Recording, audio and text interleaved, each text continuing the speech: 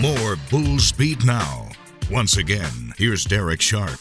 If you missed my conversations yesterday with Vivian Pond and Antoinette Hill, they're up on our Unlimited Unloaded page. That's Spotify, Apple Podcast, Amazon Podcasts, SoundCloud, where we post the links always. So check those out. They were really enjoyable, and I think you'll enjoy these as well. A couple of long-tenured Bulls, Megan Sheehan. We've talked to her about it in the past. Her knee injury made her miss an entire season, so we did not revisit that here. But wow, did she have a season last year. And you'll hear them both. Her first two career homers actually ended up leading the team with 30 RBI, also was second in batting average at a .293 clip.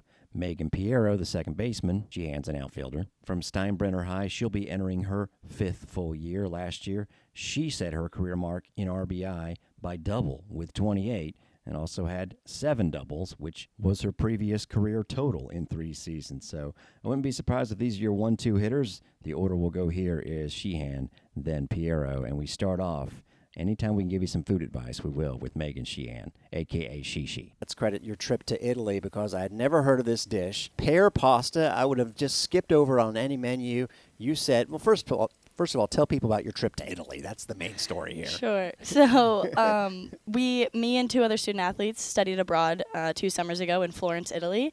And the home dish in Florence is pear ravioli, which I also would have skipped over on a menu until, you go to a restaurant and the locals are like, one of you has to get the ravioli and you all have to share it. I would listen to the locals in Italy. Exactly. I was like, yes, sir.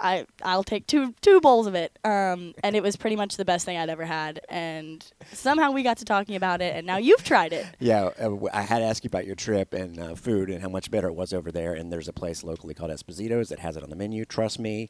Get it, add scallops, and I thank you for that. Now, I know you for more than just your food recommendations, being around and enduring the injuries. We won't have to relive those, but last year, away from all of that, you got to have a full season and all of a sudden become a power hitter. Right? Take us through those home runs, young lady. Oh, my goodness. Honestly, you have moments when you're hitting with your friends where you're trying to hit home runs, you're swinging as hard as you can, but everyone always tells you when you hit a home run, you hit it by accident in a game. It's like a line drive that just keeps going. And I always was like, no, whatever. When I hit my first home run, I'm going to know, And I actually paused on second base after my first one to ask the umpire if it was out because I thought it bounced over. Wait, in Greenville against Wichita? Yep.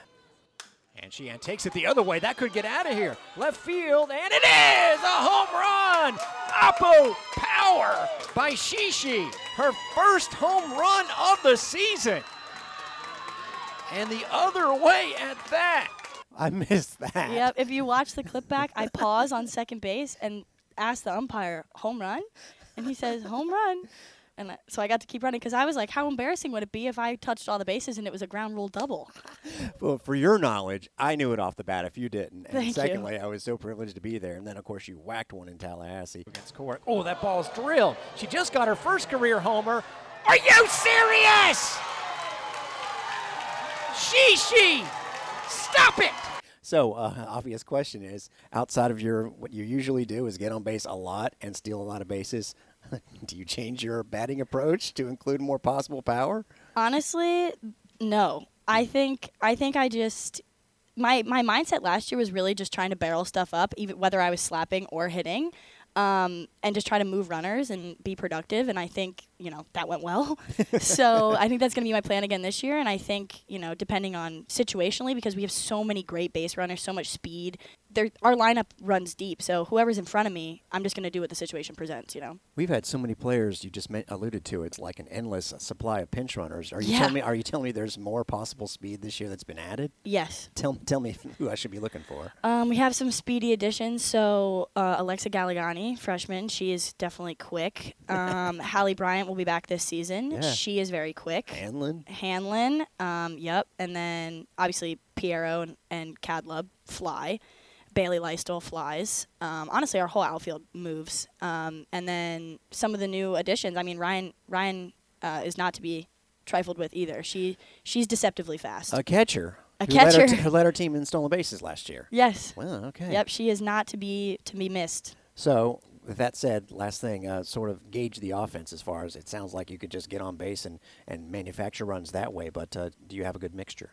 I think so. I think this is the best mix we've had since I've been here. I'm really fired up about it. We cover all of our bases, no pun intended. I'm all for the puns. Shishi, you're awesome. Thank you so much. Thank you. Okay, I had to double check. It did seem like this is your 5th year. I know it's more than the first interview. Megan Piero, so take us through the decision to come back. I know you love it here. Yeah, the decision, it was not much of a decision at all. I knew I wanted to come back immediately. As soon as I found out that we were getting a 5th year, I was super excited to have the opportunity to come back and play another year of softball. Outstanding. Last year, by the way, career high in RBI and home runs, and you've got the complete package going. So what can we expect this year? I mean, is it going to jump up another double? You're going to be hitting 5-6 home runs? I mean, I'm proud of what I've accomplished, but I know I have a lot more in me, so I'm really looking forward to this season, and my expectations for myself are a lot higher than what I've done so far. Well, right now, I expect you to clear something up for me because, I call the games. And, folks, if you don't know this, anytime she comes up, here comes a barking dog in the stands. And all the time I'm like, I guess her nickname is the dog. She's a what? Who's barking? He's more than capable. He's just so happened to have 3 RBIs, all on sacrifices this season. Hits that ball pretty well to right field. Center fielder has a track on it. Hildbrenner over her head. It's going to drop in for extra bases. And it's going to clear the bases by Megan Piero. Okay, well, so this started back when I was playing travel ball. A couple of my travel ball teammates were also committed to USF at the time. And my travel ball coach nicknamed me the dog because of how I was playing, I guess. It reminded him of the dog. Well, they could be good or bad, but I like the nickname. And so my teammates, one of them started barking one day, and they just thought it was funny, so they started doing it. And, of course, we all came to USF together, so they decided to just carry on the tradition. And now it's been about 8 years, and they're still barking. So it's not from the stands, it's from the dugout? It's from the dugout, yeah.